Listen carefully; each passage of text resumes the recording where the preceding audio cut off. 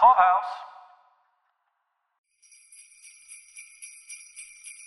Do you love Christmas? Do you love Christmas movies? Do you wish it was Christmas time year-round? Well, do we have a podcast for you.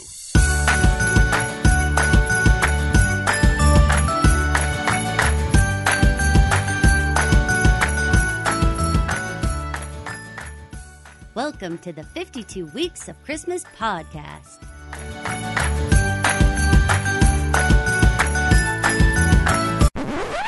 Hallelujah! All these... Whoa, Clark. We're keeping this show family-friendly. Where's the Tylenol?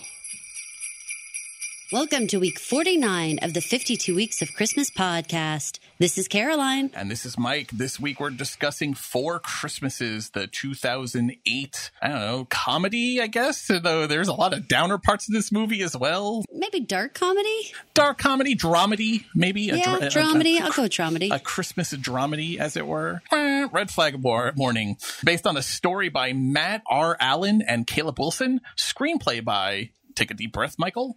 Matt R. Allen, Caleb Wilson, John Lucas, and Scott Moore. This is like this last month of movies. We have had so many committees. This movie is not a great Christmas movie to me. I have spoilers. But I think it was actually kind of an interesting movie as a movie. I think it's discussing some interesting relationship themes and some really relatable family themes and stuff that's relatable at Christmas time. But really kind of a downer. Yeah. I mean, it wouldn't surprise me if each one of these writers took a different section of the movie and wrote a different family, each family, because they all had such different quirks and issues and things that needed to be, kind of handled, I guess I want to say. But it was directed by Seth Gordon and released November 26, 2008. So that was right at the right time. So that's good. Budget of $80 million and a box office haul of $163.7 million, which I'm going to say they are very much benefiting from the great timing. Right after Thanksgiving is right on. And, in 2008, Vince Vaughn and Reese Witherspoon are still money in the bank. I mean, I think Reese Witherspoon is still money in the bank, and Vince Vaughn is kind of having, I saw it was called a Vaughnaissance. I saw recently. I don't know. Is it good or bad when they make your name like a comeback name? Well, I think because, he, for whatever reason, politics and otherwise, kind of, not too long, pretty much right after this movie comes out, kind of falls off the face of the earth, and then doesn't have really anything going on for several years. I think Reese is she's kind of like Julia Roberts, right? She was the next generation's Julia Roberts. I think very much America's sweetheart. People always want to see her. She could take off as long as she wants, and she kind of always comes back. Well, and she does a lot of other things behind the scenes too. I mean, she's running all kinds of things. She's got, Big Little Lies and all that kind of good stuff over there on HBO. And she's constantly has her toe in something. She's got her own production. And additionally, she's has a book club, and she's always super busy. So definite hit, really panned at the box office, which I think probably affected Vince more negatively than it affected her, than Reese Witherspoon. But had you seen this movie before? Let's start there. I actually had not. I had seen snippets of this movie. I knew a bunch of the clips from this movie, but I hadn't seen the whole thing start to finish. I had not seen this one before. I'm going to give our listeners the one sentence plot summary. A couple struggles to visit all four of their divorced parents on Christmas. I would say that that's totally accurate, but also kind of they're missing a lot of nuance in that. Yeah, I think it's a couple struggles with their relationship issues while trying to visit all of their divorced parents on Christmas. Yes. Guiltily. Right. I mean, but that's what this movie is about. This is about a couple who met and they were to each other one thing. Years have gone by now, and now they are different people, or they're not different people, and that's the problem. I think the idea is that Brad is exactly who he was 3 years ago, and Reese Witherspoon as Kate has grown and changed and wants different things, and maybe they're not so compatible now. This movie actually disappointed me most because the ending was so unearned. And again, it's supposed to be a comedy, so I think they probably felt like they needed to have that happy ending. It just felt very wrap it up. Yeah. Got to be done. We don't have any more filming days. Right. We're at 90 minutes. Actually, I think this movie comes in at 128. I don't even know if this movie is an hour and a half.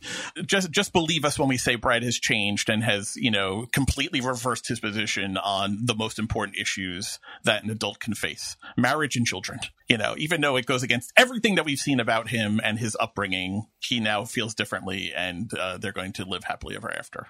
I think the strongest part of this entire movie is actually the setup. I was drawn in with this clever, fictitious, we do charity work and that's why we're not with our families at Christmas, but we really go on vacation.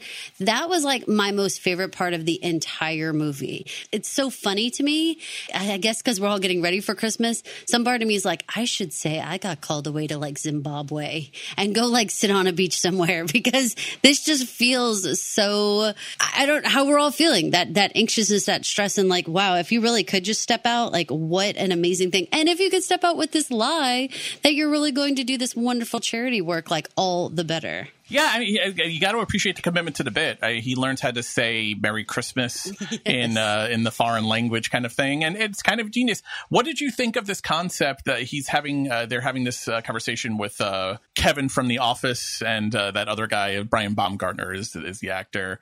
Early on in the movie, and he's talking about, Brad says this line that we later hear his father say: "You can't spell families without lies," and this idea that there's no guilt on their part, that they should be entitled to take a vacation during their vacation time and not have to deal with their families. Is that fair? Is this concept of families without lies fair? I mean, we've seen plenty of these Christmas movies that are telling us that families are maybe the most stressful part of the Christmas season for so many people. But is this going too far, or are we all secretly, hoping Brad and Kate do get to go on this vacation and not have to deal with their families? I mean, I think it goes back to what we have spoken about in much of these movies about how you present yourself to your families. I'm going to call that the lie. And so they present themselves as this charitable, just big-hearted couple who like does things for others, when really they're very, just in with themselves. Like I really enjoyed like the stranger in the bar whole scene, that very sexy play back and forth and everything they were doing. That was really all funny and cool. FYI. Yeah, it was. And it was very like, it reminded me actually of Modern Family, because they do that all the time with Claire and Phil. And it's so like when they do that, I forget I'm trying to remember his name. His last name is Bixby when he like does Clyde. Dunphy. Clyde Bixby. No, that's his fake name. Yeah. So Clyde Bixby and all that. It's all very funny to me. But they're very into themselves. Like they don't, and in a fascinating way, that's definitely revealed throughout the movie, that as into themselves as they are, they actually don't know each other very well. That part was kind of the big reveal for me throughout the movie, is every time we get like to a certain point and be like, how did they not know that about each other? Like they've been together 3 years, but somehow they had never really talked to each other. So I guess for me, like the whole thing worked. I don't know about lies. I don't know. I think that makes it sound way bigger and scarier and sadder than really just the idea that like we all show up and have a version of ourselves for our family, and maybe even a version of ourselves for, I think in this couple, for like within their couplehood here. Like they have a version of themselves to each other that they don't talk about who they actually were. What do you feel like? Is it all lies? Is it all terrible? Well, I want to stay with that, because I like your phrasing, the version of themselves, because Seth Gordon, in talking about this movie and doing press for this movie, he went on, and we get this rarely, the director of the movie talking about what he sees as the movie theme. He said that the subject is the difficulty all people have of reconciling who they are and the person they're supposed to be, which is why it's so hard to spend Christmas with one's family, and why it can engender uneasiness. Naturally, Gordon goes on to say, he felt Christmas was an amazing playground for comedy. We present ourselves as Brad, but our name is really Orlando because our parents named us where we were conceived. That's funny. I understand why he keeps that from her, but you're also together with this woman for 3 years and you haven't told her. I understand why she is like all this, like immediately, I have no idea who you are.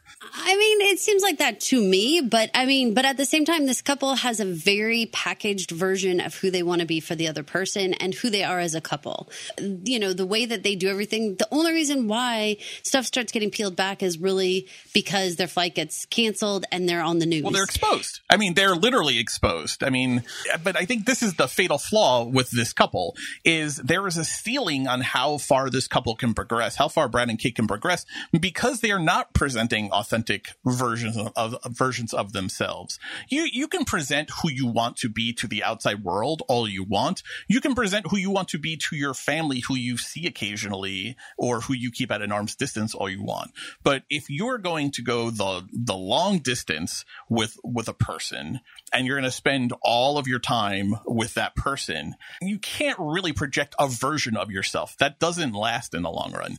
You have to eventually say, my name is Orlando.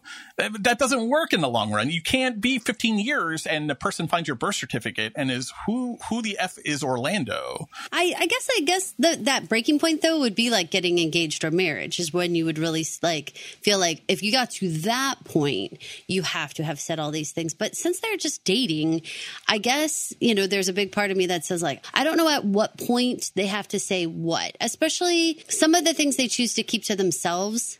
The Orlando thing is funny. I mean, first of all, do you know people who've been named after like cities or like important landmarks for their families or anything? I feel like I've heard this trope of people naming their kids after conception places. I feel like it was an SNL bit or something, was, do you know why, you're named like Backseat or something like that, So I feel like I've heard it so often that it feels like a real thing to me, but I don't know if I actually ever met someone in real life person who had experienced this or had this done to them. Have you? I mean, I know people who have been named after like important places to their family. I don't know that they've ever been so bold as to say this is where they've been conceived. I feel like they've just been like, that's just like it holds good memories for us or something like that. They've said for sure. I know a lot of Bryans. There's a town here called Bryan. That's where College Station is. That's A&M. I know a lot of Aggies who name their kids Bryan because they're so dedicated to their school. So stuff like that for sure. I've heard. Are the Aggies the ones that go gig 'em? Yep. Okay. I'm a Longhorn, so I'm not going to say anything. But they're definitely ones that I know like do that all the time. Now, whether that child was conceived there or not, I do not know. But it is some sort of namesake feel for that family. So it's funny that all of the kids are named like that. I mean, that like cracked me up. We should get into this whole like each family because I think that they did a good job of making each family a very distinct issue that they're dealing with sort of within this family. And then there is this like overarching plot going on with the couple. I was impressed by the caliber of the family that they had here, that the actors that they pulled in. Let's start right at the beginning. Let's start Robert Duvall playing kind of against type here. Is Brad's dad Howard McVee. What do you think of scumbum Robert Duvall? Does this work for you? Do you know this family? I know this family. Where I have cousins who are totally this roughhousing like twosome. Like I absolutely know the punching and the rolling around on the floor. Yeah, I have cousins who do that. Yeah, this all felt very, very, very familiar to me. Does the dad in general feel bad to me? No, I mean, I kind of got it. Like, obviously, this is a movie version of this dad, but I do understand the dad who is sort of more country, more simple, doesn't want all the newfangled, electrical devices, what have you. They don't want all that kind of stuff. And I have to say, I gasped at what was going on. I mean, as soon as they started dealing with that satellite dish, I was like, that roof is not going to hold this. Like, this is all going badly. I think it worked as like the family he came from and why he's embarrassed, why he doesn't want to show this girl who he thinks is like this polished, sophisticated woman, doesn't want to show this past to her. So that didn't bother me so much, or like the MMA obsessed, brothers. Though I like that she brings up the obvious point. You're a giant. Like you stand over these guys. Why do you let them bully you? Which is a fair point. It doesn't have to do with size, though. It has to do with that personality type where like the other two are just, they're like literally dogs with a bone. Like they are not going to stop. They're just not going to stop. And at some point, I'm definitely the type of person at some point where I'm like, I'm done. Like, stop touching me. Stop doing everything. Like, I don't want to horse around like that anymore. And I feel like for him, he's trying to be a certain version of a guy who's like, I don't want to put my hands on somebody else. Like, I don't want to do this. So I get it. Just because he's taller than them, I don't really think, I think that's like a funny way of sort of dismissing the idea that like, but he doesn't want to roll around on the ground, like, or he doesn't want to punch someone out to the point where they can't get up. I was wondering a little bit more about whether or not Brad was being a little classist. This idea that I think he has this idea. He's a lawyer. He's done well for himself. He's wealthy. And this ties into the whole thing about the spending caps portion of this, which also very relatable. And I want to talk about that for sure, because I think that's so important to this group. And the tone deafness of that. And there's this concept where Kate doesn't really give off this vibe, but Brad certainly gives off this vibe of, I don't need to do fisticuffs with you ruffians because I'm better than you otherwise in life. You are the unwashed masses and I'm better than you. And I think that hits home in the taboo scene where, Jon Favreau's Denver and Katie Mixon as Susan, are so in sync as they devour wings, bones and all, and are all PDA and all over each other, but also extremely connected and in sync with each other.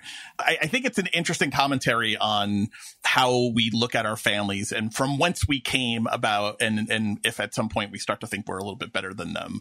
Let's get into the spending cap, because I found that extremely relatable, especially at families, especially at the holiday times and when it comes to gift giving and spending. I always think of the Office episode where Michael Scott wants to be beloved, so it's a $20 Yankee Christmas that they're doing, and he goes out and buys like a $500 iPod because he just wants people to like him and be impressed because he got a bonus. It defeats it. It makes everyone else feel bad. And that's the point, right? It makes everyone else feel bad. How do you handle this situation if you're in this room at the McVie house?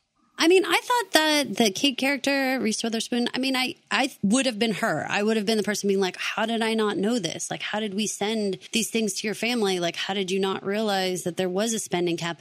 I thought that the rest of the group there, we have Tim McGraw, who's amazing in this, and Jon Favreau, but also Katie Mixon. Yeah, that's her name? Mixon, yeah. So she's the wife. I know her from American Housewife, and this would actually be very much her character in American Housewife. Like, she's very, they have to be thoughtful about money and spending, and they live in a town that's much more wealthy. And so she was having all those vibes for me, and her sincere face when she's like, we have like a spending cap. And it was very genuine. And it made me be like, as much as anyone can look at this group and sort of be like, well, maybe they're doing some things that, we wouldn't do. I wouldn't like wrestle all over the floor and stuff. But at the same time, I think they got it right about like the stuff that they were giving one another wasn't supposed to be about the money. Like, it was supposed to be a genuine gesture to one another about things that they were going to buy. I do know families who do this. I know families who do like practical joke type gifts as their gifts to one another, and that's how they kind of show their love to each other. And it's this joking kind of thing that they do, and nobody does real presents at all. And I know people who have married into those families and didn't really know that and gave a real present, and then it was sort of like, what are you doing? You're kind of wrecking the joke kind of thing. All of this, I think, was a really great like spotlight put on.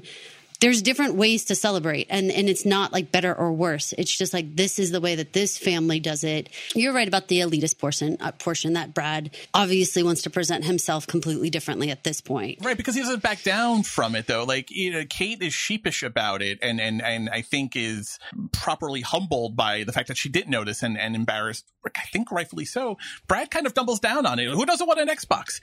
Dude, you can't walk into someone else's house and give their kid an Xbox without at least giving a heads up to the parents that you're doing that.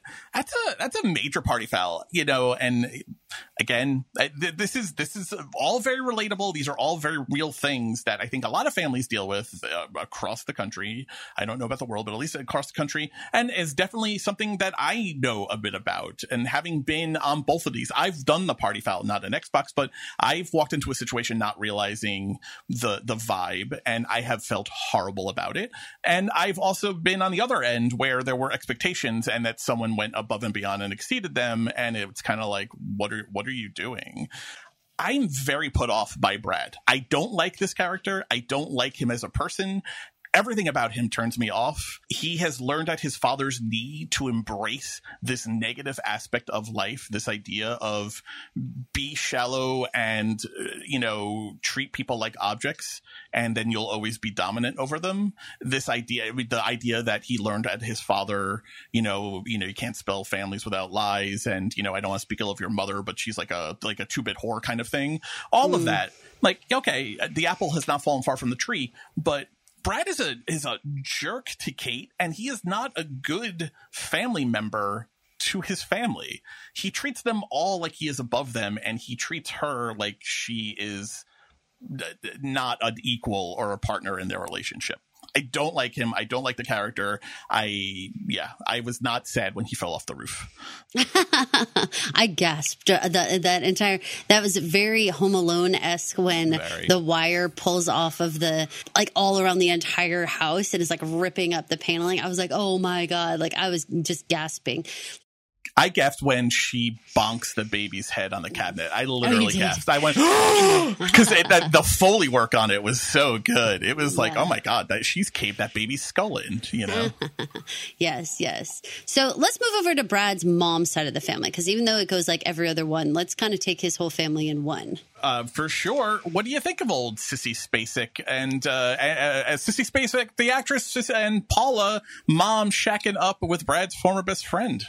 That whole part was the whole thing that I was floored. I was like, no. I mean, you can see why Brad thinks marriage is kind of a joke. I mean, he's so betrayed by this friendship turned like stepdad. Like, it's so, oh my God, it's so cringy. And the entire like sitting there playing that taboo game and like them being so bad at it, Brad and Kate being just like, they cannot say anything to each other where they can communicate.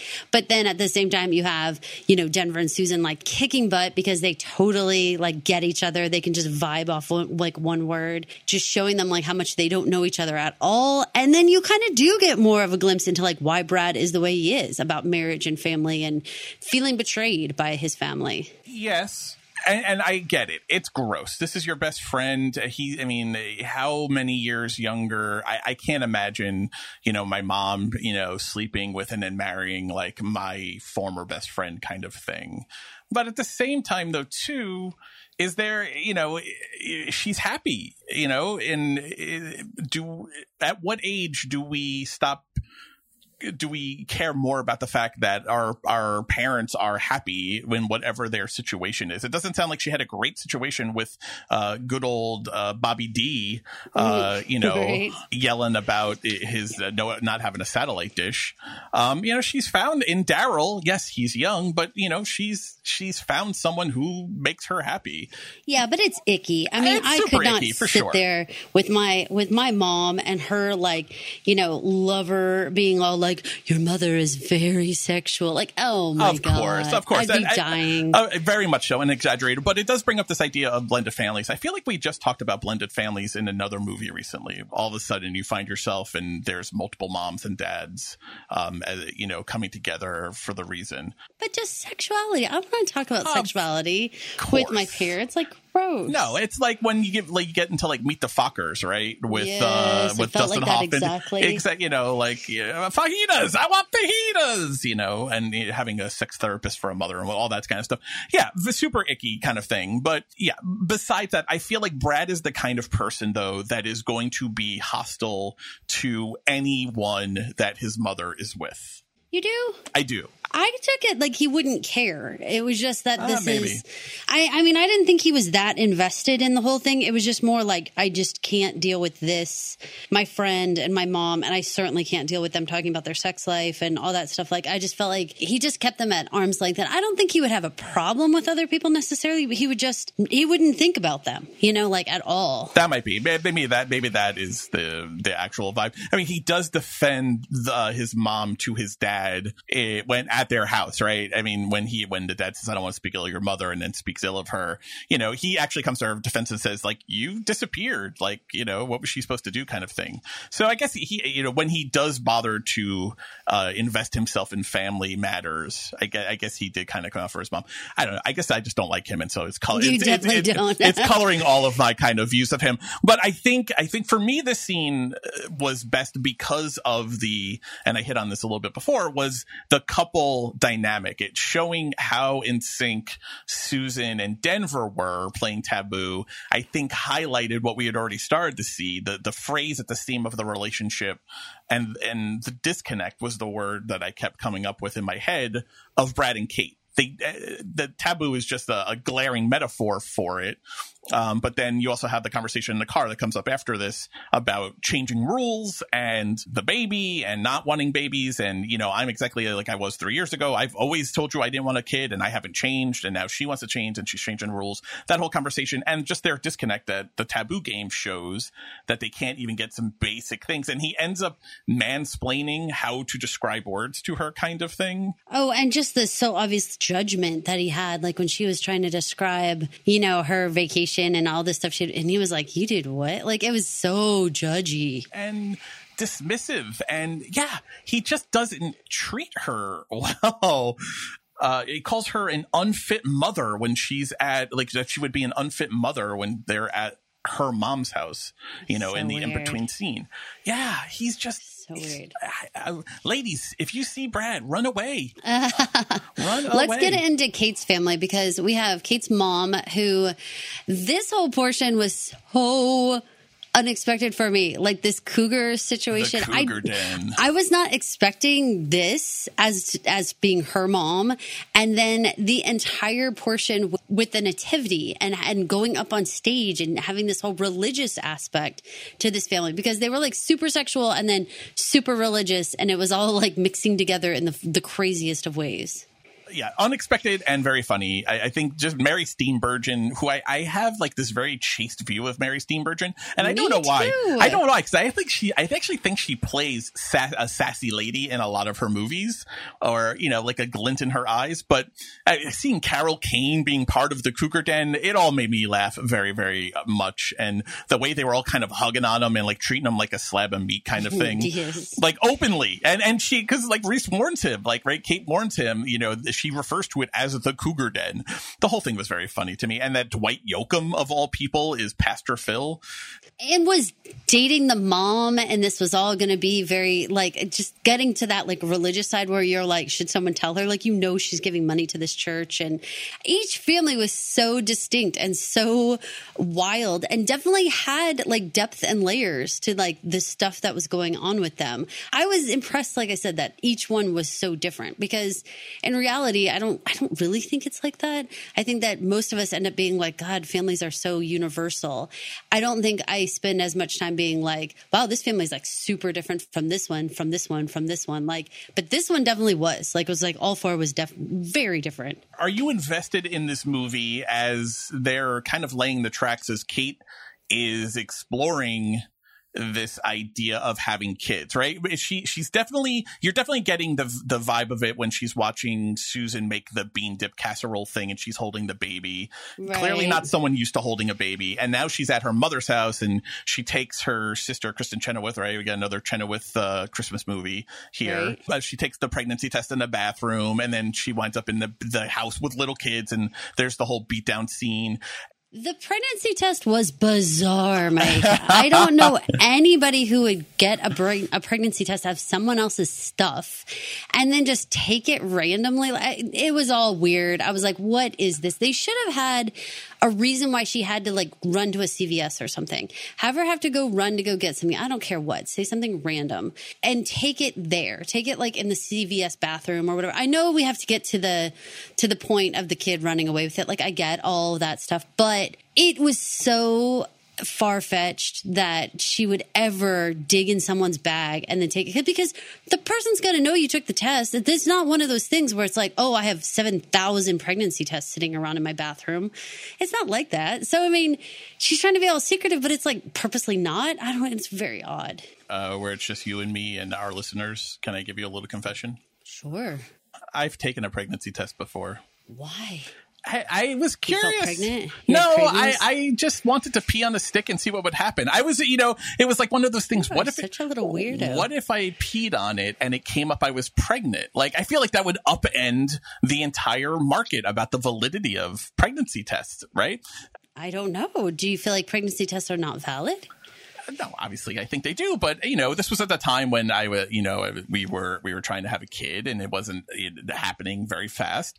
And I was bored. It was late. I was sleep deprived. I was working a lot, and it was there. And I kind of Reese Witherspooned it.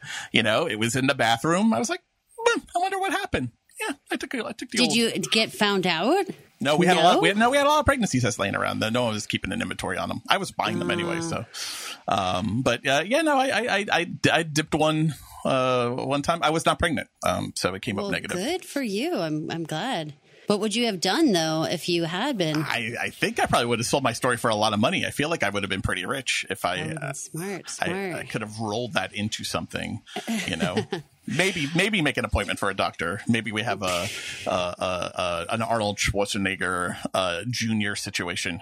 I think they did a good job of continuously playing out the metaphor. I mean, having her have to go play Virgin Mary and have Brad be such a terrible dad and be like trying to make the whole show out of himself.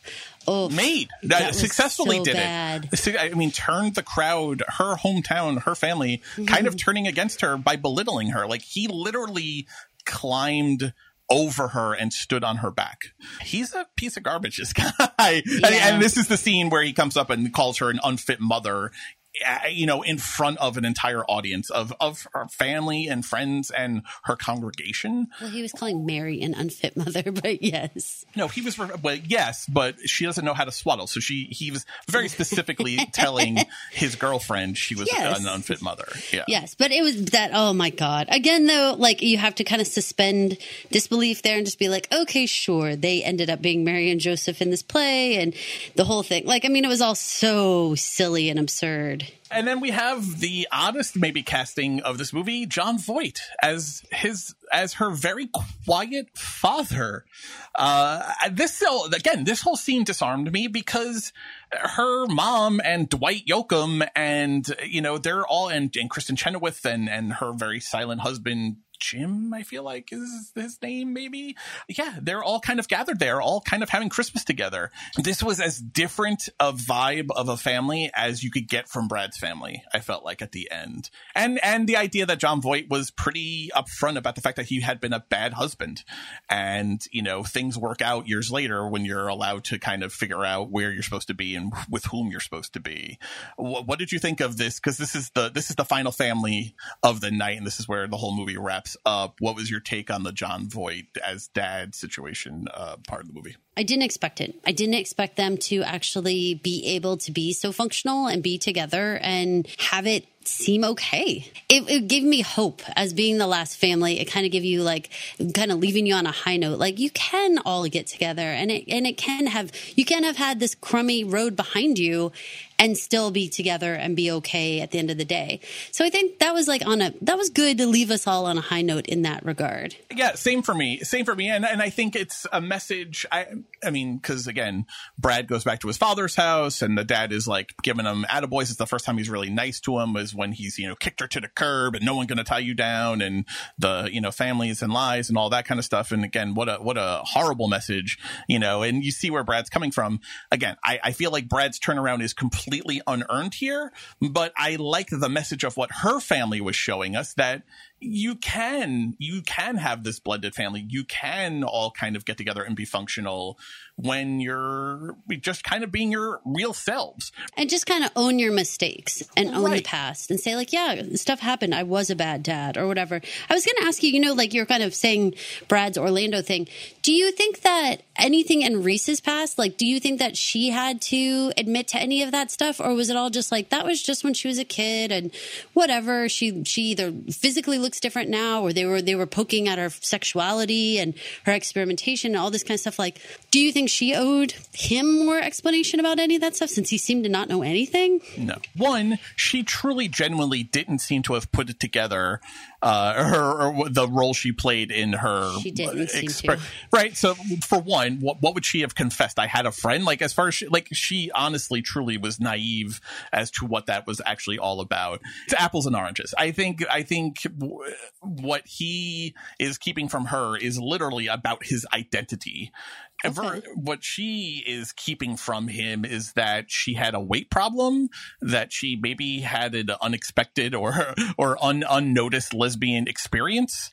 is it fair for him to be tit for tat with her? First of all, I don't know why we have to talk about everyone's weight all the time. Like, that all seems very, I don't know, just shallow and strange and antiquated. Like, we've all progressed past the point of having to look at someone and be like, you're this weight. Now you're that weight. And last time I saw you, you were this weight. Like, it just seems like, why are you saying that out loud? Like, what a weird comment. It's not admitting to something when you say, like, I was a different weight at a different point in my life. Like, is that like a thing? Like, you have to, quote, admit to that? You know, I don't know. That seems weird. I was very heavy when I entered high school. I was actually I was pretty thin and athletic when I left high school. I don't feel like either of those are like things that are confessions. I think it's just part of kind of growing up and changing. I found that whole scene to be more playing on the cougar aspect, the idea that all of these women, married or not, whether their husbands are in the room or not, were trying to bed Brad or more like take him or capture him from Kate. So they were trying to like embarrass her, right, putting her seem diminishing her as to make themselves more sexually viable to him. That was what that seemed to be more to me. Versus, I think at Orlando's house with his dad, I felt was more like he is ashamed of us, and here are things that you probably don't know about this guy. You know, when you just said that, it just popped into my brain the idea that, like, how did he not bother to tell her his name, knowing his father and his brothers are going to call him that name? When you're driving up there, even if I made it all the way to the driveway, I would absolutely look at the person who I was taking in there and say, listen, I know this has never come up before, and I've gone by Brad for 20 years now, but my family calls me Orlando. You're going to hear them say that, and I just don't want you to be like taken off guard when they call me that. Why are you being so obtuse that they're all going to call you that? That's the only thing they're going to call you. So that part was silly. Right. They all go by Dallas and Denver. They're not going by John and Michael. Regardless, you know what they're going to call you. Right. He knows everything that's going to happen when he steps in that house. Yes. So why doesn't he do anything? Also, why does he think it's okay to go bring an Xbox? You know what your family is like, or a satellite dish. You know your father is cantankerous. That when he said, "How much is this going to cost me?" Of course he said that. That's what every dad who is in the Robert Duvall dad mode here is going to say. You gave me a present that I have to pay for? Thanks. You know, all of that. That was all super predictable, and we just literally met these people. You are there. You are the son in this. Checked out, huh? He's just selfish. He's just not even considering it. To say nothing of the fact that he is bringing his girlfriend into this situation. How uncomfortable for her to have to be. It's one thing that he has to go through it, but he's their family. He's the one related by blood. She's coming along with and giving no heads up. Like, she at least tells him this is the cougar den. Like, she gives a warning. And you know what? She's exactly right. And that's exactly how they proceed to act and behave. He gives no such warning at all. That's what would make me crazy. It's just like the lack of prep for me. If I was walking into that, I'd be like, oh my God, like, how did you just let me embarrass myself and not even know what they're going to call you? Like, super embarrassing. I mean, for me, I think relationships are very much have to be partnerships if they're going to work. And Brad is not a partner here. Brad is just a guy who wants to get to Fiji. You know, Reese probably looks really good in a bathing suit, so he'd like to go to Fiji with her. And that's all. I think that's as far literally as he's going. He is like the definition of Arrested Development. When he says, I am exactly who I've always been, I fully believe that. I think Brad is exactly who Brad has always been. And time may march on for the rest of us, but his emotional development has not moved at all. You know, I know you said that looks good in a bikini, but also she plays his reindeer games. Like, she also is fine with not being around her family, which I don't know. How unusual do you think it is to have two people in a relationship where they don't have any extended family sort of draw that they need to have to deal with their extended family? Like, do you think that that's common or not? I don't. No, I think it's much more common that it's one is estranged and one is, because that kind of opposites do tend to attract people who have no family. I think tend to probably be drawn to people who are very into family, because for whatever reason that they don't have a family, they find that comfort and love in the person who is about family. That attraction makes a lot of sense to me. movie, two people who don't, again, this is my overarching theme though. Two people who are not invested in family in any way, shape, or form to the point where they lie elaborately to get away from them are two people who are not in a relationship together for the long haul. This is just a way station for both of them. Yes, I agree with you. But also, they're not married or anything. I mean, they're just dating. So I guess to that for 3 years exclusively. I mean, they don't say exclusively, but I think they very seem much to live together. So very much get the impression that they are in an exclusive relationship for 3 years. So yes, they're not married, but okay, at some point there's some sharing of lives. No, maybe I am just an old man. I'm just wondering if they've created this elaborate, going back to sort of the sex with a stranger in the bar kind of thing. Like maybe they spent so much time creating those kind of fantasy fake things and then lying to their families and going on their vacations and stuff like that. Whether there's almost no room for who they really are because they invest a lot of time and energy into making up these situations. When would you have that conversation about what your real name is if you're playing strangers in a bar? Like, you know what I mean? Which they always seem to be playing some sort of game with one another. That kind of goes back to what Seth Gordon, the director, says about what the movie's theme is. This idea of having to reconcile who you actually are versus the person you're supposed to be. And that's the problem with going in front of your family, because your family is never going to cover for you. Your family is always going to put a big old X-ray spotlight on who you are, not who you want to be or who you're projecting. They're going to be the first people to be like, she was overweight before. Right. You're like, oh my God. His name's Orlando. Super funny. All right, Mike, are you ready to get into Is This a Christmas Movie? For sure. All right. Well, I'm going to say it is a Christmas movie. It absolutely has all the elements of visiting your family on Christmas, all the various situations you might encounter. There was a lot of variety here in the different families, and there was hope at the end that, you can figure it out, you can make it work. And so I think for all those reasons, it's definitely a Christmas movie. How about you? Yeah, no, this is definitely a Christmas movie. It is hitting on themes that we have seen in other movies, a bunch of movies. This idea of family is hard. Family at Christmas time is even harder. Everything is ramped up. Anxiety and stress is all elevated. This always hits harder. It is always more difficult to go home when you have a difficult family at Christmas time versus if you're just going, over the summer, and being comfortable in your own skin and being honest with who you are and projecting who you are and who your family thinks you are, whether they cover your back or they sell you out so they could sleep with your boyfriend. There's a lot of Christmas themes here. This movie is just, it definitely made me laugh. I liked this movie overall. It made me laugh in certain parts. I definitely laughed a bunch. But overall, I was left very joyless feeling. And that's the opposite of what I want from a Christmas movie. But we've learned that Christmas comes with sadness and grief and all that stuff. So we're only in the is it a Christmas movie part. So we're not in Jingle Bells. So if it is a Christmas movie, it's okay that it has joyless moments, because I have seen more this year than any other year. Even 2020, which we were far into the pandemic, and to that point, I've seen more people put out messages on Facebook about how with the joy and excitement of Christmas comes the depression and the loneliness and the sadness. I've seen more of that this year than any other year.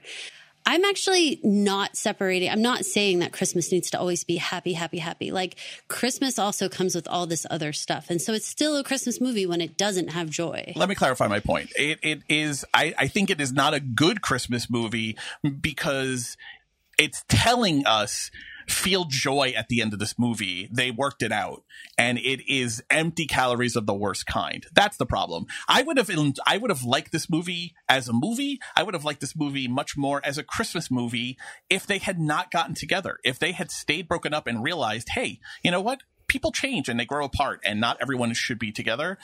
That feels much better, and I'm totally fine with a Christmas movie being sad. Fine with that. This movie is telling me, though, at the end, I'm supposed to be happy, that this is a happy ending, and it feels wrong and unearned. So that's why I think it's a bad Christmas movie in the end. But a Christmas movie. Undeniably a Christmas movie. I think this is undeniably a Christmas movie, for sure. Okay. All right, you ready for some fast facts? Please. Well, it's not going to surprise you, Mike, that many of the film's key scenes were actually improvised. I think we get that a lot on these committee movies, don't we? Yeah, I think so. And especially when you're dealing with someone like a Vince Vaughn, who I think has a reputation for being kind of an improviser and just a roll with it kind of comedian. Adam Shankman. Does that ring a bell to you at all? I don't think so. Should it? Well, if you watch So You Think You Can Dance, it might. He was one of the core judges on So You Think You Can Dance for years. He was a choreographer and a dancer and did a bunch of other things. Why am I talking about Adam Shankman? He was actually originally going to direct this movie. Fascinating. It seems very much outside of his wheelhouse. There are no dance sequences in this movie, guys. Not one. There's no choreography in this movie. So there should be, maybe. I don't know. That would have been fun. I'm trying to think, like, that would have been wacky. A little conga line coming out of the house as the satellite dish. Or you know what? Apart. It would have been funny if the nativity scene, a whole Christmas story, broke out into some sort of dance number. That would have felt right. Some popping and locking. That's where I learned popping and locking from So You Think You Could Dance. So wow, I've got the phrase. Yeah. One of the film's executive producers is Peter Billingsley, who, if you remember, Mike, stars as Ralphie in the 1983 film A Christmas Story, and he's also the airline ticket agent. How crazy is that? I love that he's like bopping his face into different movies like this. I love that, and it turns out, just to add on to your fast fact, it turns out that him, Vince Vaughn, and Jon Favreau, I think a lot of people know Jon Favreau and Vince Vaughn are friends in real life. They've worked together a bunch of times, going all the way back to Swingers. Yes, that's what I always think them in. Oh, I mean, Swingers really was what saved and then launched Vince Vaughn's career. He had been kind of a floundering actor until then. But I had no idea that Peter Billingsley was part of that crew. I totally missed him as the ticket agent. I had to go back when I saw that he was in the credits to catch him here. So I thought that was a little fun fact.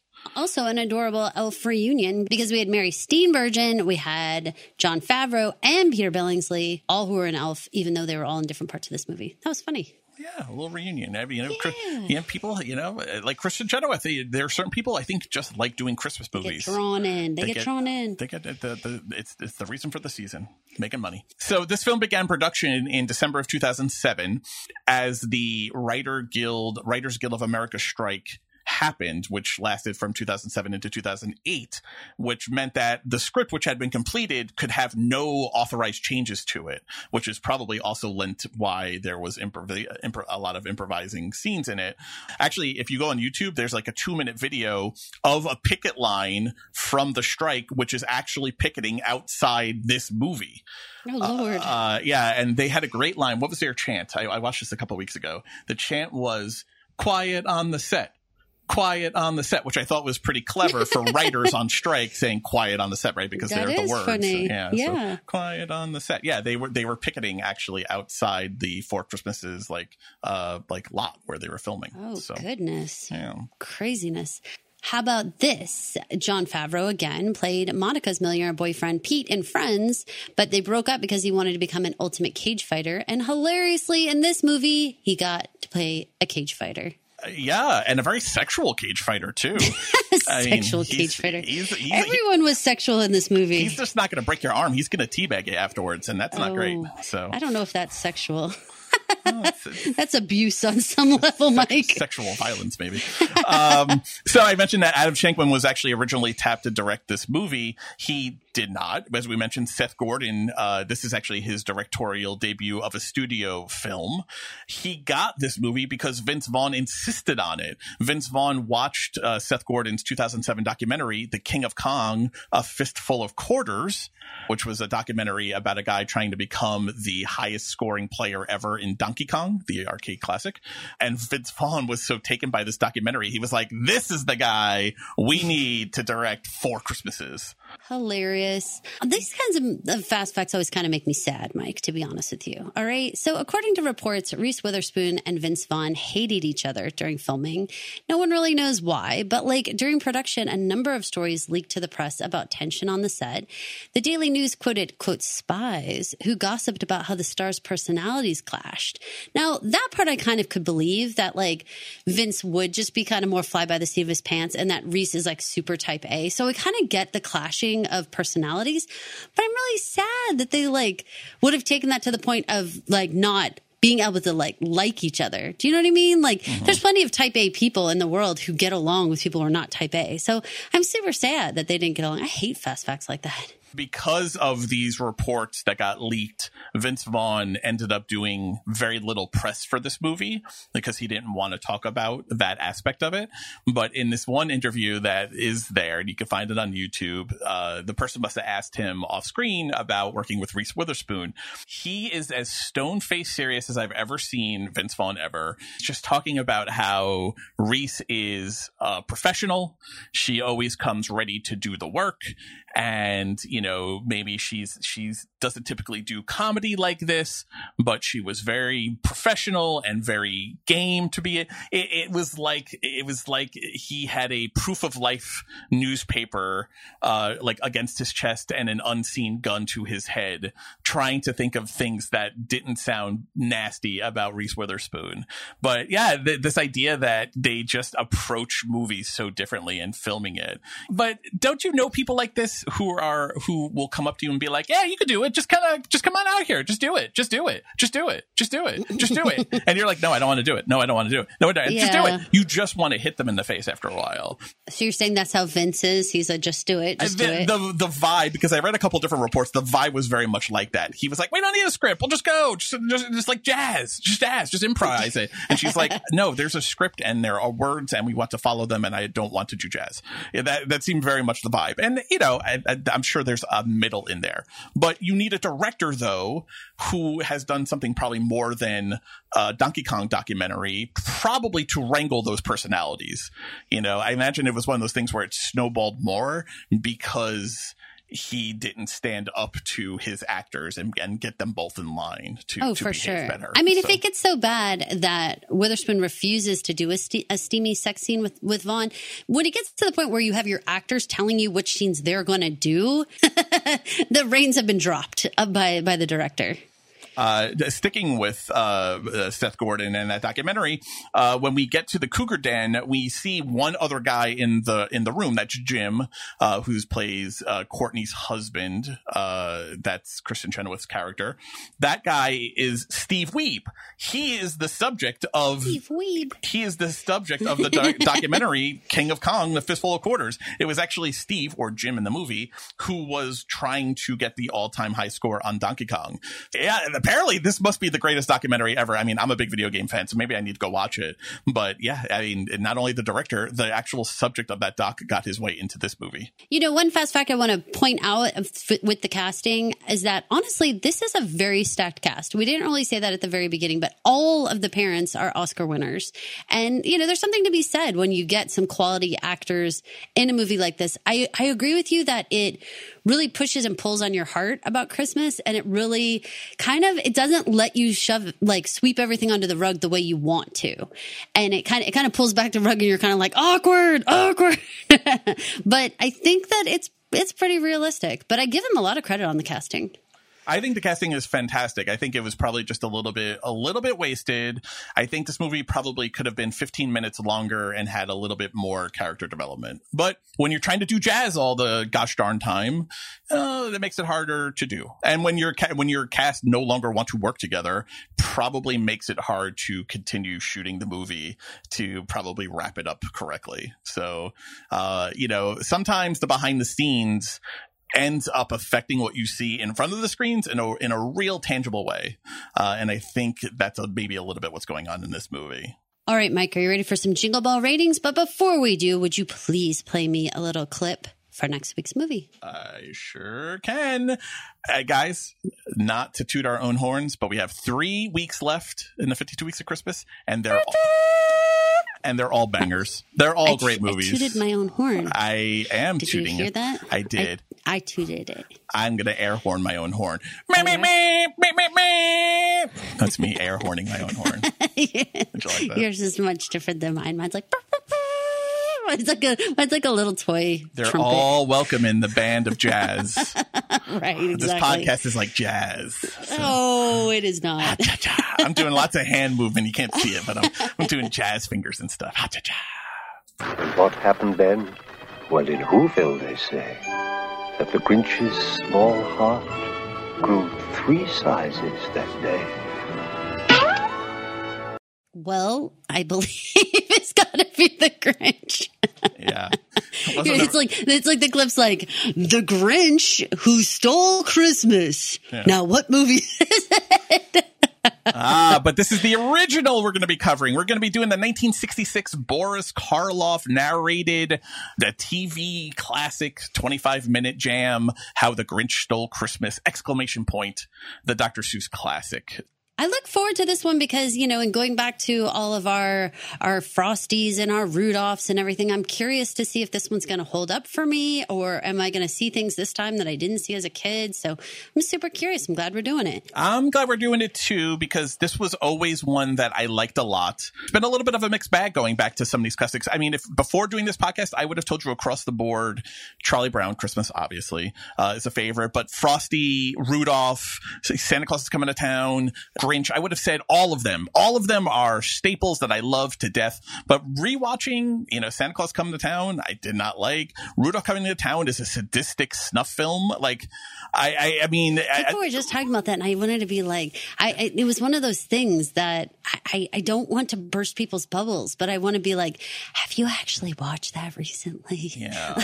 Because you might be remembering something that's not there. Yeah, I think, what is it? The Mandela effect? I think that's what we're all suffering a little bit about that. So, you know, I'm curious. I hope this one, because, you know, especially we also, with this one in particular, we have the comparison to the full length live action version with Jim Carrey, which we covered earlier on in the podcast. So I think it's going to be interesting to watch this kind of source material. First, the source material, I guess, is the book, but this first stab at this Dr. Seuss story to see how it holds up or influenced what came after it. All right. We ready for some Jingle Bell ratings? Oh, yes, we are. I'm currently having a problem with my spreadsheet. It's not opening for me. So I'm having like a peasant having to write notes about ratings. Spreadsheet's not opening. The vault is like totally locked. I think someone put some bubble gum in the little, like where we put the key in. I got to go get some WD-40 to get this vault door open. I got to ask an administrator how to get my vault door open. I'm the administrator. While you're still thinking about your Jingle Bell rating, I'm going to go first because I felt pretty sure about this movie. I'm giving it 6 Jingle Bells, which is probably a little bit lower than it deserves because I think it's undeniably a Christmas movie. It definitely is hitting on Christmas themes, but I'm going to kind of repeat a little bit what I said earlier now that we're at the Jingle Bell portion. This movie gave me no joy. And again, not every Christmas movie has to give you joy. There are plenty that are sad, but this movie is telling me I was supposed to be happy at the end. It's force feeding me like a duck being served up to become pate. You know, fatten me up for this thing that I just don't buy. I'm not buying what they're selling. I want these two not to be together at the end. That feels believable to me. Brad should go get some STDs by himself down in the Caribbean because that's his life. And Kate should go explore and find a guy that's going to treat her like a partner and a human and maybe wants to have babies with her. That's not Brad. That's not Brad at all. He will not be there when that baby hits 2 that they have at the end of the movie. Can I ask you a quick question? A little side tangent. I assume that child was an accident. Yes? She wanted kids. I mean, that's her. But I assume that child was an accident. Like, yeah, she wanted to have kids, but it was like he said something like where he was like, let's just like take it little by little, blah, blah, blah. And like the door closes and then it was like 9 months later. Right. Well, so, yeah. No, it was it was a full year. Not a planned, agreed upon baby, right? Well, it's like, so presumably conception happens about 3 months after the end of this movie sometime. That's not the question. The question is it like, we're going to start making a baby, or is it like, oh shit, you're pregnant? Well, you know, I mean, but this is not a good couple. So who knows? Maybe she's telling him she's taking birth control and she's not. I'm asking for your X-ray vision. Do you feel like that child was an accident, or do you feel like family has to have lies and she like lied about how this happened? We don't know. I mean, they didn't tell us in the story, but I'm just asking. No, I think it was very intentional, at least for her to have a kid. Okay. Whether he's aware of that or not, I think is a different story. Since they don't talk, we don't know. Since they have no communication and they only lie to each other about who they actually are, I don't know. I don't know that we're ever going to know. So, all right, back to your Jingle Bell rating.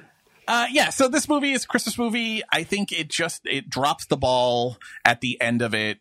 and what could have been a really interesting, honest exploration of how relationships change, grow, and grow apart sometimes, even at Christmas time, even with the madness of Christmas around us, I think is just unearned cheese. And you know what? This cheese tastes bad. So, Oof. All right, I'm going to give this one a 6.25. Here's the deal. I think that we all go back to the script and the lack of script, because the idea was here. You had the 4 different families. You had really great parents who all delivered small messages during their little family vignettes. But because it wasn't fully developed, because these characters weren't fully developed, and our journey was with Brad and Kate, even though each family we visited was abundant with lessons, I don't feel like we could pick it up because our little train was so weak that we were traveling on with the 2 of them. So it's a bummer because it was a clever idea. It's definitely a good Christmas lesson for all these different ones. So much to be learned at the end about, togetherness and blended families and all these things, but lost in translation, basically, didn't have a good enough script where we were understanding how we got from point A to point B.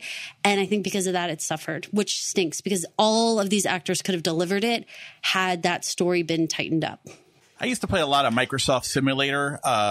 Simulator? What'd you play? Simulator, Flight Simulator. Yeah. Back I say simulator. Back on Windows 95. Southern. I was great at taking off. I was great at flying to the destination. I crashed that damn plane every time I tried to take it in for a landing. And that's what this movie feels like to me. Great premise, takes off well, introduces 4 dynamic, different families, all showing a little bit different angle on how families behave and how we behave within our families and how we behave to our partners within our families. And then just took it right into a mountainside. And it just crashed that plane in a fiery ball of bad cheese at the end. So see, and I'm going with, we were like driving a clunky car that like we there were many gifts at each stop, but gifts are falling out the back of the car the whole time because we just don't have like a good steady little, car that we're going to get from point A to point B. And like this couple just isn't it. And so we just don't have the structure with them to be able to pick up on all these lessons the whole way. I think as the audience, I can pick up lessons. I can look at each family and say, okay, it's not about how much money you spend. Okay, it is about owning your mistakes if you're over here. Yeah. Okay, religion can play a role for different aspects of your holiday.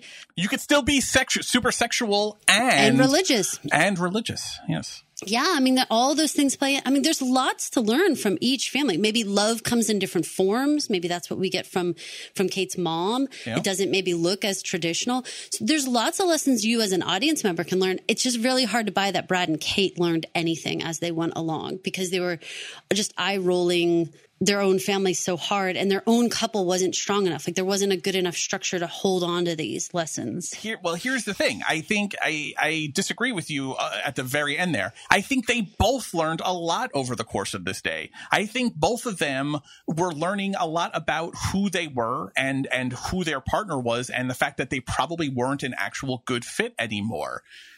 But then they just said, we are at 78 minutes, 88 minutes. We have to end this movie. So yeah, they're going along. They're maybe dropping presents. They're teaching us all valuable lessons. They're learning about the fact that they probably shouldn't be in a relationship anymore because they're learning who they really are and maybe being honest for the first times and being forced to be honest with each other for the first times. And then Brad decides to yell at her, taking his eyes off the road, and drives them off a cliff. And the movie just ends so horribly. If this movie ends... You're saying that. People are going to think that that's really what happened.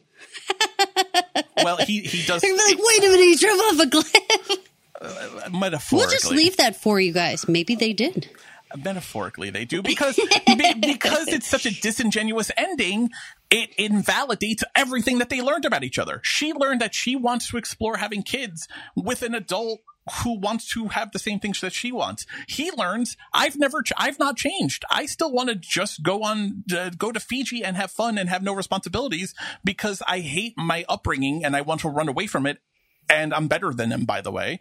And that's who they are. And you know what? That's fine for both of them. That's their journeys. But when you bring them back together again in that schmaltzy, at the end, his being like, I've completely changed my mind, except for this is just a conversation. No, like, no, you're a piece of garbage and you haven't changed your mind at all. You know what? You're not a piece of garbage. You are who you are, Brad, and you're on your journey. She is on her journey. She is who she is. That's how the movie should end. It's not, it makes no sense, and it invalidates all of the work that this movie does. I'm telling you, this is like 2.5 Jingle Bells more. I love when Mike said energy 11, you guys. This is like, I'm bumping this movie up probably to like an 8.5 if they end this movie correctly. They they invalidated everything that was great about this movie by that horrible, dumb ending. Well, there you go. This is Caroline. And this is Mike. What happened? You're spent now? You used all your 11 energy yelling at the end? I just want to yell mistletoe as our bailout work, as our safe word to bail out. Well, lucky you. Do you want to know what your safe word is? Oh, what's my safe word? This is Caroline. And this is Mike. Thank you for listening to the 52 Weeks of Christmas podcast. If you wouldn't mind heading to Apple Podcasts or wherever you listen to podcasts and rate, review, and subscribe. And while you're there, if you could leave us a 5-star rating, we'd really appreciate it so that we don't have to come to your house and MMA fight you. You know, don't make us pin you to the table and force feed you and give you wedgies, because we'll do it. We just won't be happy about it. Michael definitely do it. Thanks for listening. Oh, before we go, hey guys, by the time this by the time this comes out, head over to our Instagram and Twitter accounts where we have a calendar for the 25 days of Christmas watching. Carol and I put our little noggins together and we came up with movies that you should watch every day of December to get you in that Christmas spirit. So it was a distillation of the 52 movies that we're watching down to 25. Actually, it's 27 because I cheated on one day. And I put 3 movies into one. Yeah, so go head over to our Twitter or Instagram accounts where it's at Pod Clubhouse and look on our pinned messages, and you can find our little 25 days of Christmas watching calendar. Thanks you guys for listening. Bye. Mistletoe. Thank you for listening. This has been an original Pod Clubhouse production. Pod Clubhouse is a podcast network dedicated to encouraging collaboration among podcasters and friends to bring a fresh voice and diverse perspective on a wide array of content. Please visit and leave a comment for us at podclubhouse.com. Rate, review, and subscribe to our podcast feeds on Apple Podcasts. Follow us on Twitter, Instagram, and Facebook. You can find us at Pod Clubhouse. Our DMs are always open, and we'd love to hear from you.